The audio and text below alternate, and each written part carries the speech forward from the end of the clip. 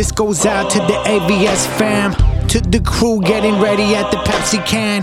DJ Triple T banging thunder with the high jams. My dog Bernie Yan smiles in the West Stands.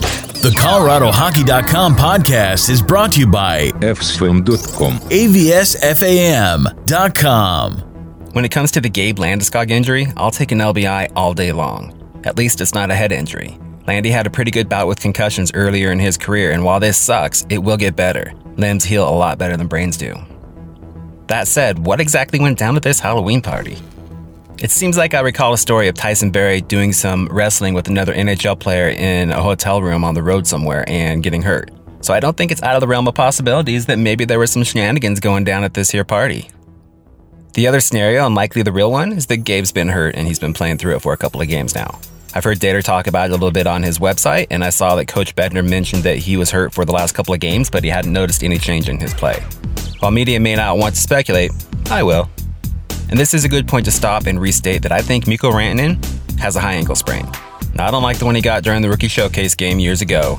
He's a big dude, he carries a lot of weight around, and I think his ankles have been suspect and will continue to be suspect for all of his career. Let's be honest, he's not really known for his stability on skates, is he? It's all speculation though, I know nothing, I'm just a dude, I'm just guessing. The obvious follow-up is what happens now? Who comes in? How do they exist? Bad things will always happen, but it's also an opening for things to play out in another way. I think that asking what is this an opportunity to do is a much better way to look at this. In short, there are a handful of guys who are going to feel the ripple effect of this by way of call-ups, new line mates, both NHL and AHL, and for a guy like Minga, who is the notable call-up, this will go on his demo reel, his resume for his hockey future. It likely won't be with the Avs, and it probably won't be much longer in the NHL, and it could be for a league that's outside of the USA. It's a big deal, and it's something I'm sure he's not taking lightly, but it's also not likely the beginning of a story about a guy who found his place in the NHL at the age of 29. Another storyline to keep an eye on is Tyson Jost.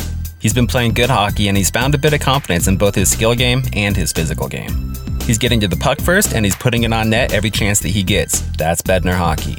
I think that earns him the chance to move up the lineup a little bit and play with some of the better players. I'm not sure if that's going to play out or not, but at the very least, I would like to see him get just a little bit more ice time. I think he's earned it.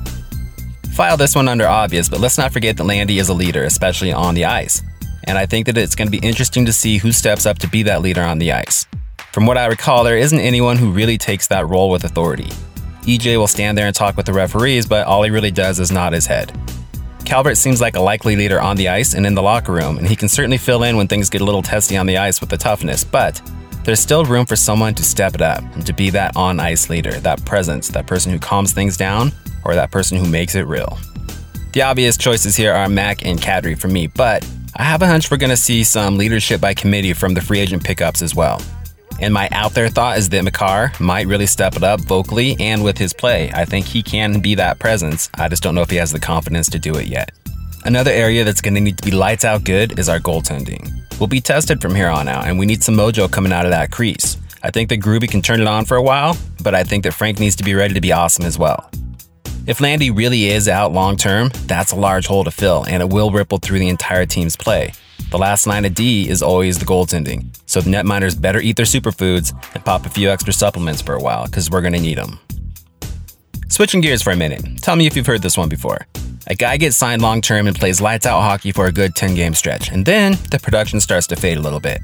I think that it's a natural human reaction when you pass a threshold in your professional career, and that it happens to a lot of players and just humans in the world in general anyways.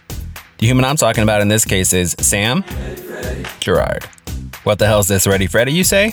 Sam Girard went as Freddie Mercury from Queen for Halloween, and it's uncomfortable to see. He does it so well that I can't imagine that he hasn't earned a new nickname with the hockey team after this, or maybe a new shirt. You never know. Okay, enough about the butterfly effect of the Landy injury. Random thoughts forthcoming, and when you hear this sound, that means we've jumped through a wormhole to another universe so that we can talk about different hockey things. Stick with me here. You know that awesome breakdown that Riker does every single game where he shows you what's happening on the ice with the Le Rose lightning and such? We love that, but we also feel like there's a lot of little things going on throughout the game that he just doesn't have time to cover, and they don't get the attention that they deserve. I think he gets like 2 minutes to talk about it, so I get it, but we can go down the rabbit hole on the video work, and we really dig doing it sometimes. So we're going to talk about the little things in some videos, and we're posting them on the website, coloradohockey.com, and on a YouTube channel because that's where videos go. If you'd like to check them out, definitely check them out.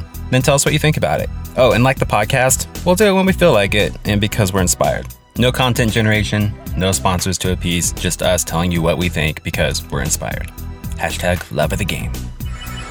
I guess we should do this bit of housekeeping too. We are not ColoradoHockeyNow.com. That's something that Adrian Dater just started doing, and Colorado Hockey was around for decades before that. So we love all you people who are following us, but we're not Dater. We're other dudes. It's cool. Still follow us. We are, however, friendly with Dater, and he has a new podcast out that you should go check out. It's something along the lines of, I could not hear what Jeremy Roenick said because I have my 2 Stanley Cups in my ears. I'm not saying that was the best title that he picked, but together with Jesse Montano from the old BSN crew, or one of the crews, they talk about a lot of cool stuff. And if that's your thing, you like the long form content, you should 100% go over there and check them out. 2 other podcasts that are 100% worth listening to are Spittin' Chicklets, which has 3 or 4 abs from the last couple of years on there, being very honest and very real, including Nathan McKinnon. You probably heard of it, but in the off chance that you haven't, definitely go check that out. I think you're going to enjoy what you hear there.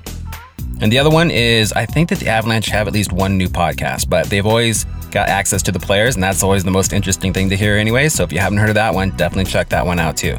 There's a lot of podcasts out there, and it's a great time to be an Avs fan. Avs.com